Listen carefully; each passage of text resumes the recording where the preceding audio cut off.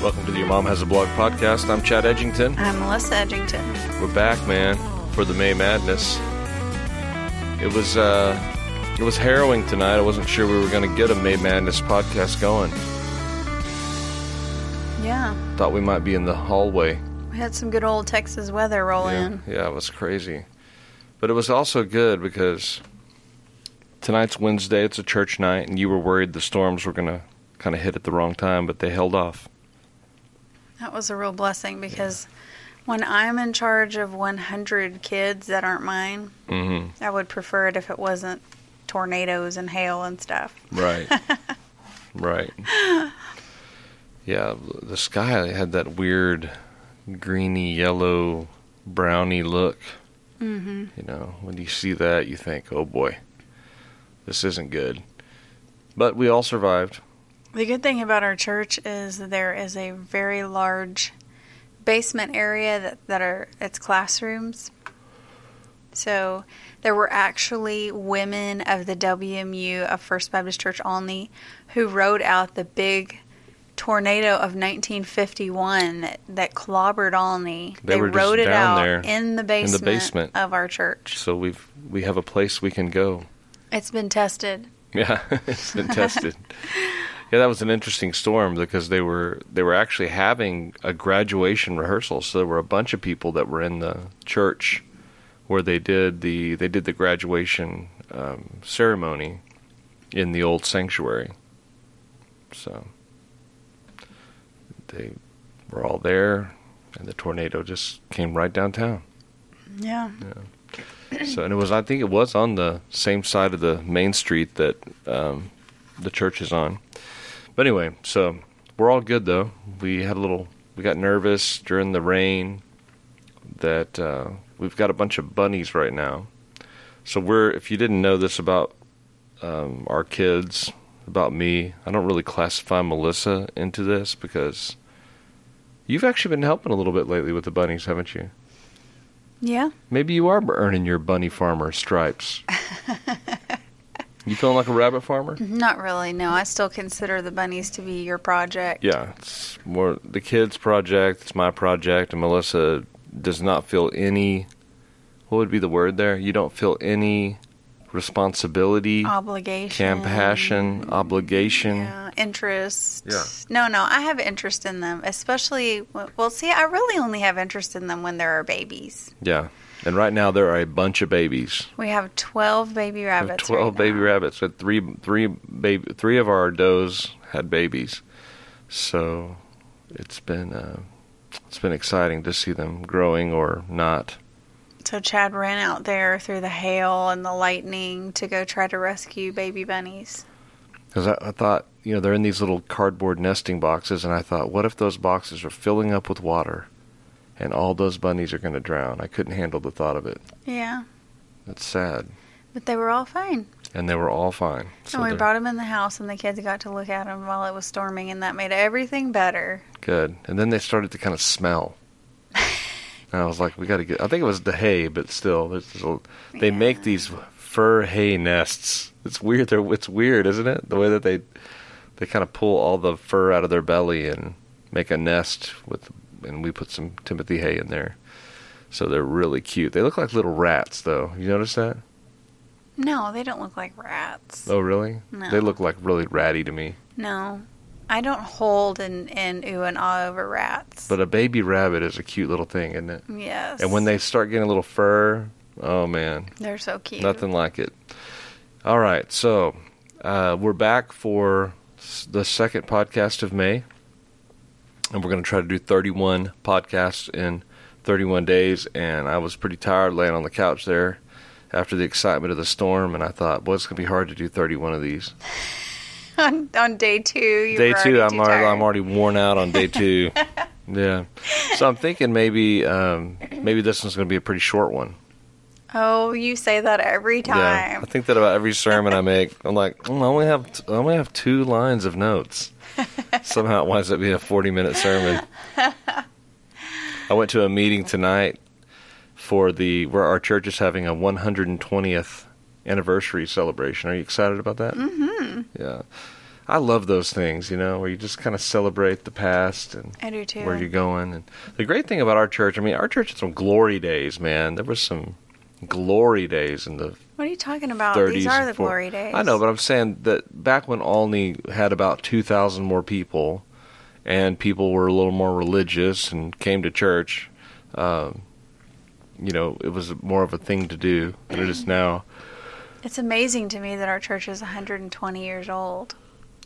And that they used to run, 300 more in Sunday school than we do now. That's crazy. Yeah. And think about this. Every church in Olney was full of people. Yeah. It was just, the times have changed so much. And our church is healthy and doing well. These are great days for our First Baptist Church of Olney, but it's fun to look back and see the impact that the church has had on the town and to see the family. So we've got a family, little Ross Rogers, cute little Ross Rogers, who's our daughter's kindergarten teacher's son. Yes. Did you know that Ross Rogers would be the seventh, generationally, the seventh generation down from, I want to say maybe the 7 generations from 2 of the founding members, and I think one of their daughters was baptized on the first day they organized the church. Really? So I don't know if it's a aunt, uncle, I'm not sure what the relation is, but it's 7 generations. That's amazing. From those folks.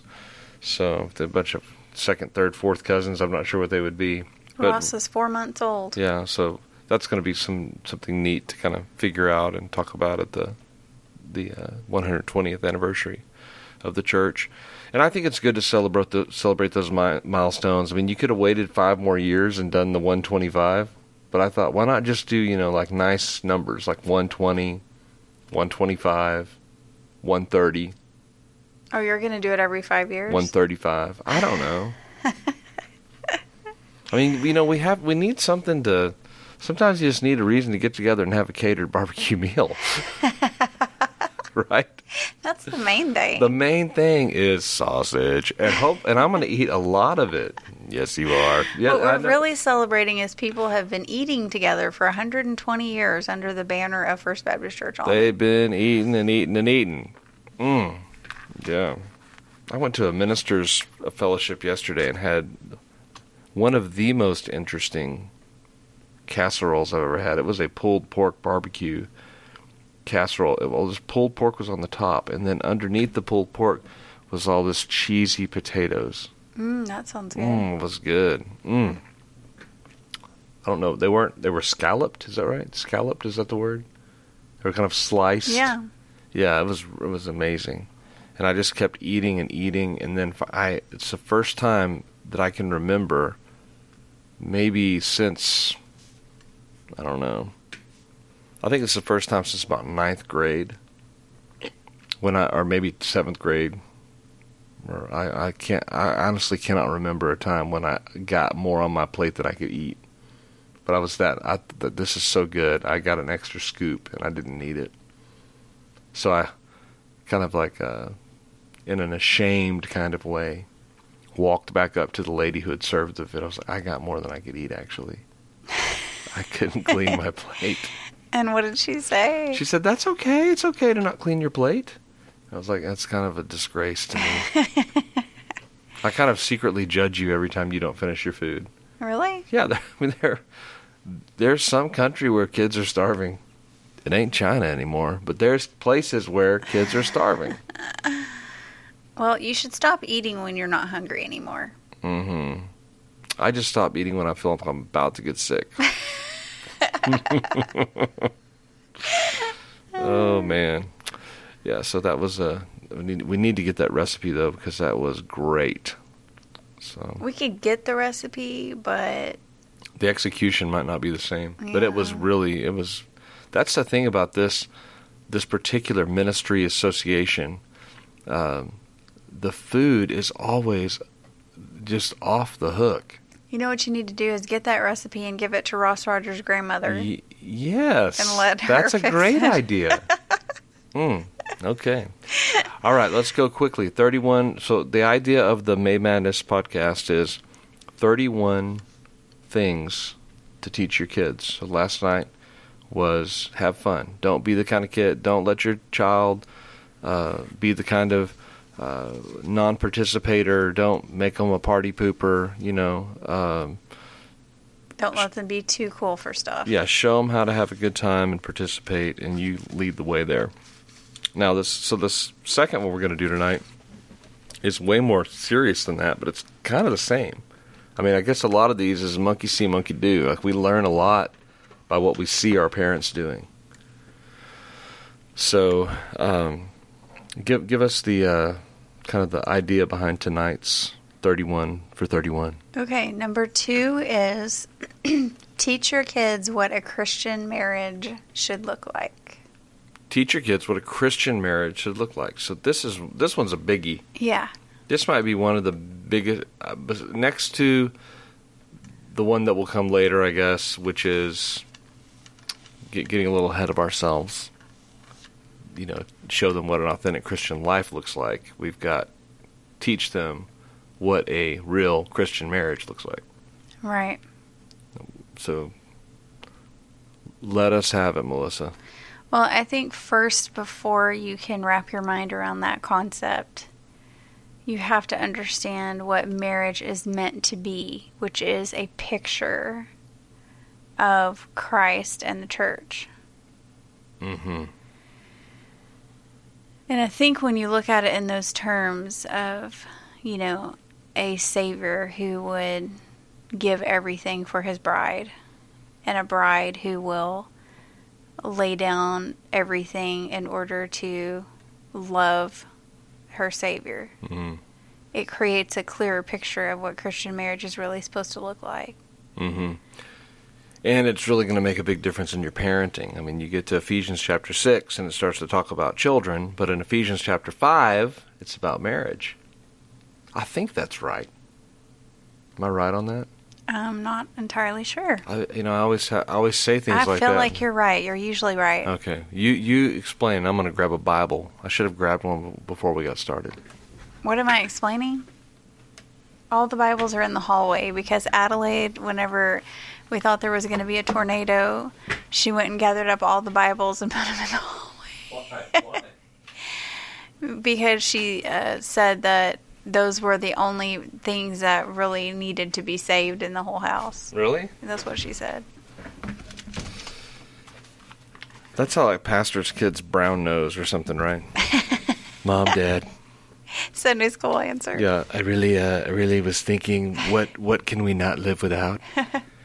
And I'd be like, look, I mean, let's be honest here. What does this say about itself? It says the grass withers, the flower fades, but the word of God stands forever. Even a tornado can't take this down. Go get the pictures.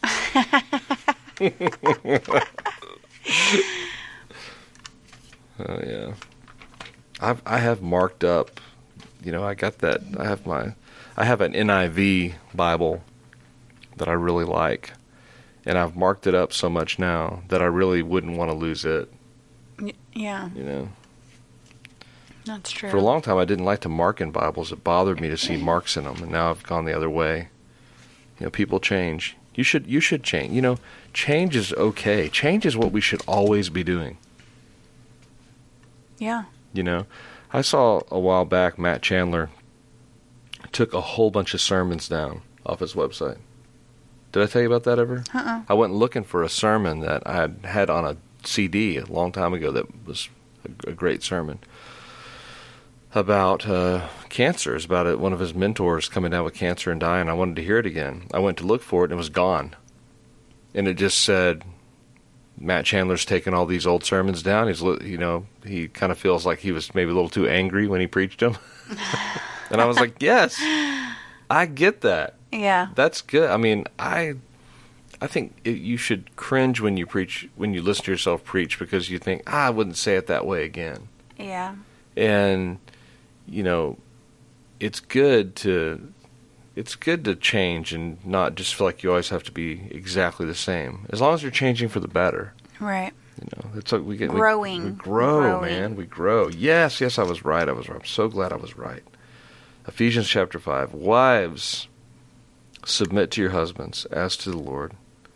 For the husband is the head of the wife, as Christ is the head of the church, his body, of which he is the Savior.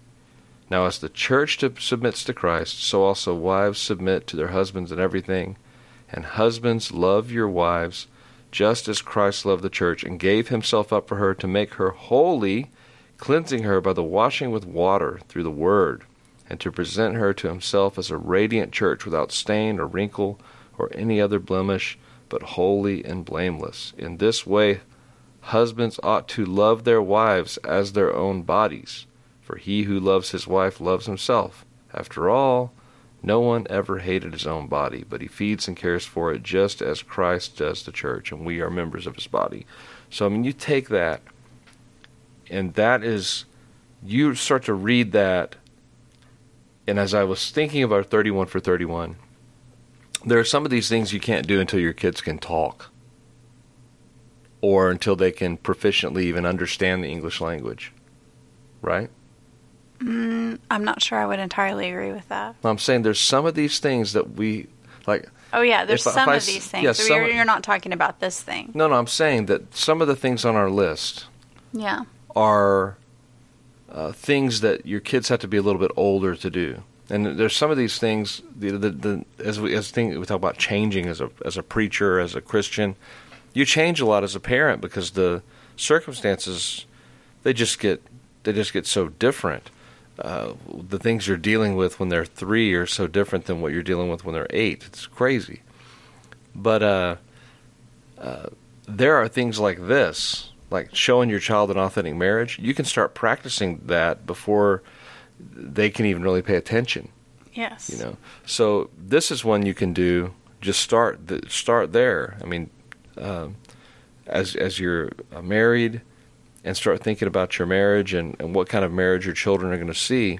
Start doing that before they even are paying attention to what it is that you're doing. Before kids are verbal, they understand emotions and they understand stress. They understand like stress when there's tension. They understand angry sounds. You know, I mean, this is something that you know. Don't think that whenever they're babies, you can just do whatever you want when they're in the room and it won't impact them at all.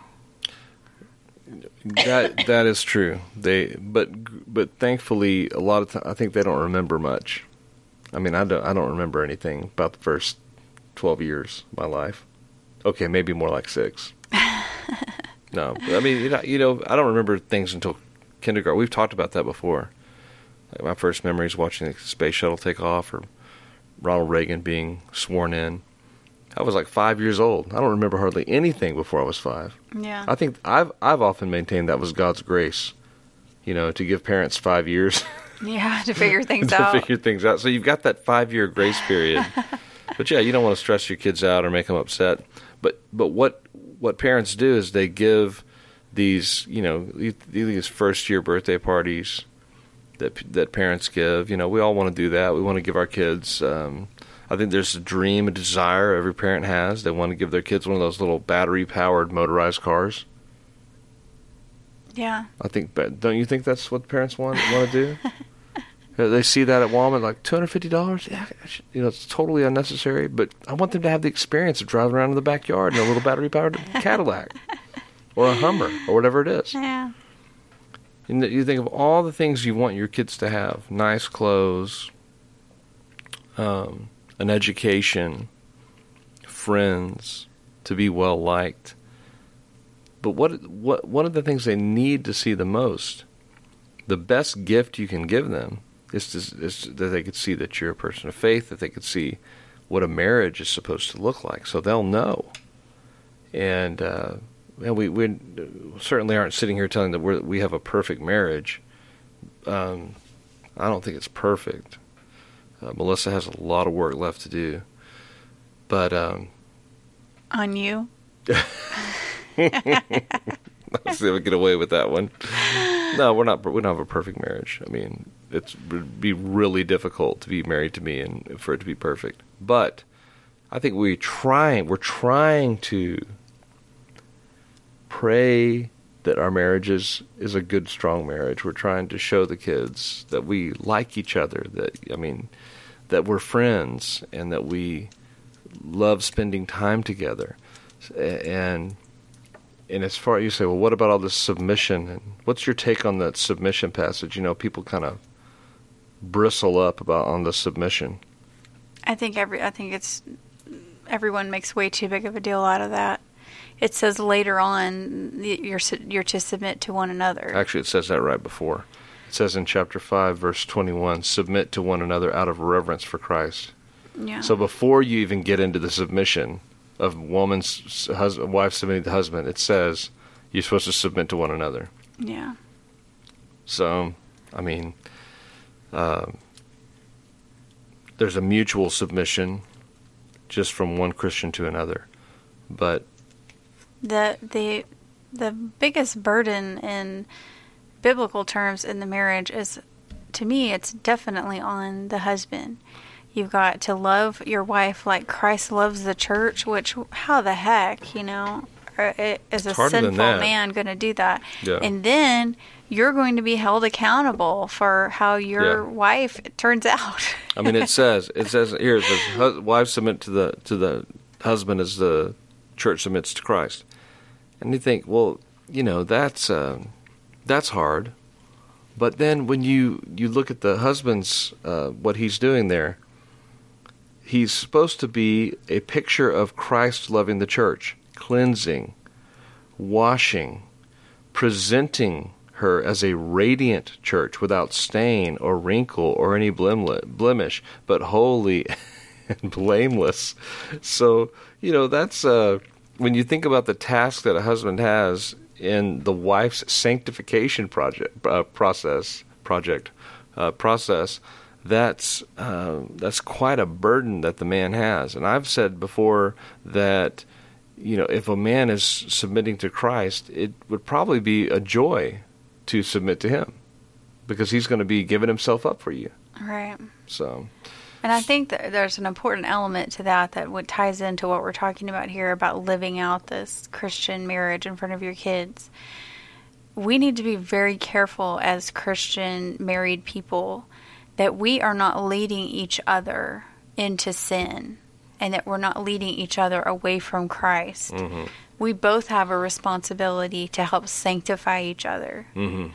And it's going to be, I think we're going to have to answer for that if we spend, 50 years being married together and we're not bringing each other closer to the throne through our relationship, but we're leading each other into sin, we're leading each other into all of these things that separate us from Christ instead of bring us closer to Him. We've got to be very careful about that kind of thing. Yeah, and you say you're gonna pay for it.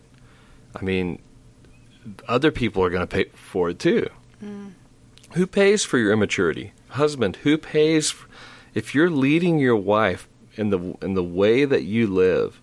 If you're leading your wife away from Christ, you're also leading your kids away from Christ. And your actions are gonna lead their kids away from Christ and their kids away from Christ. You see, that's the direction you're leading. And your decisions and the things that you're doing now will affect generations. And, not only will you pay for it, because that's not the way to live, that's not the way to have abundant life, is by turning away from Christ, but you're going to prevent other people from having abundant life. If you're one of these milquetoast Christians who has just the most marginal of commitments, then you're even hurting your church. You're hurting your faith community. And the other thing about that is that your kids are looking at every element of your life to try to understand and comprehend how to be a Christian and how to live for Christ. And if they see on most of the areas of your life you're living like a Christian, but in your marriage you aren't. In your marriage you can't work through your problems. You can't, Christ can't solve your issues in your marriage. You can't speak civil words to each other. You can't get through an argument without screaming or throwing things or the things that people do, slamming doors and all this stuff. that is going to affect how they see that your Christianity applies. Yeah, because they're going to see that it doesn't apply and it's not real and it's nonsense. I mean, Right. What else would make so many kids walk away from it? Is that their parents say this is what they believe, Right. and they don't really believe. You do what you believe. And the other thing You probably really don't believe if in the most meaningful and most substantial relationships in your life, if Christ doesn't apply, then probably all the rest of it's a sham. could be. I'm just saying. That's a hard word. What were you going to say? The other thing, what? The other thing is that your kids are going to grow up and they're going to start looking for a mate. And they're either going to say, I want a marriage like my parents. Or I don't. Or they're going to say, whatever happens, I do not want a marriage like my parents. Mm. And it would just break my heart if our kids grew up and they were using us as an example of how not to be Yeah. in marriage. You know, even in the Bible, we say that sometimes when we're going through a story. Well, here's one of what not to do. Yeah. Here's a story of how not to act. What a sad thing. Yeah. You know, for that to be your legacy. Is that, oh yeah, I had the marriage nobody wants. It's really important, I think, that our kids, especially it maybe more so even when you're in the ministry, here these kids' dad is a pastor. I think it's really important for them to see that Chad and I are the same behind closed doors as we are when we're out in public. We're not putting on a show of, oh, we like each other until we get behind closed doors and then we can't stand each other and we're fighting all the time. That would be very detrimental to their understanding of what it's like to be married and what it's like to be a Christian. Right. So, I mean, you're teaching them about marriage. So teach them what a Christian marriage looks like, what it should look like. And if you are married to someone who is not a Christian, just go with the scripture, as far as it depends on me, I'll live at peace with everyone. You show them what it looks like to be a Christian. You can't control your spouse, but you can show them how the way you react and the way you interact is reflecting Christ. Right. Awesome. So teach your kids to what it looks like to have a Christian marriage. Any final thoughts? I liked this one. I like number 2. You like that one? Yeah. Well, it's kind of it's a hard one. I know, it's convicting. It's very convicting. Let's try to be better at being married. Okay, let's do it. Let's I don't know what we can do. Let's finish this podcast and go cuddle or something. Okay, let's do it. We're gonna go cuddle. So we're gonna go work on our marriage by cuddling and reflecting on this podcast and how awesome it was. Hey, we'll be back tomorrow for number 3. Thanks for listening, y'all. Bye-bye. Bye-bye.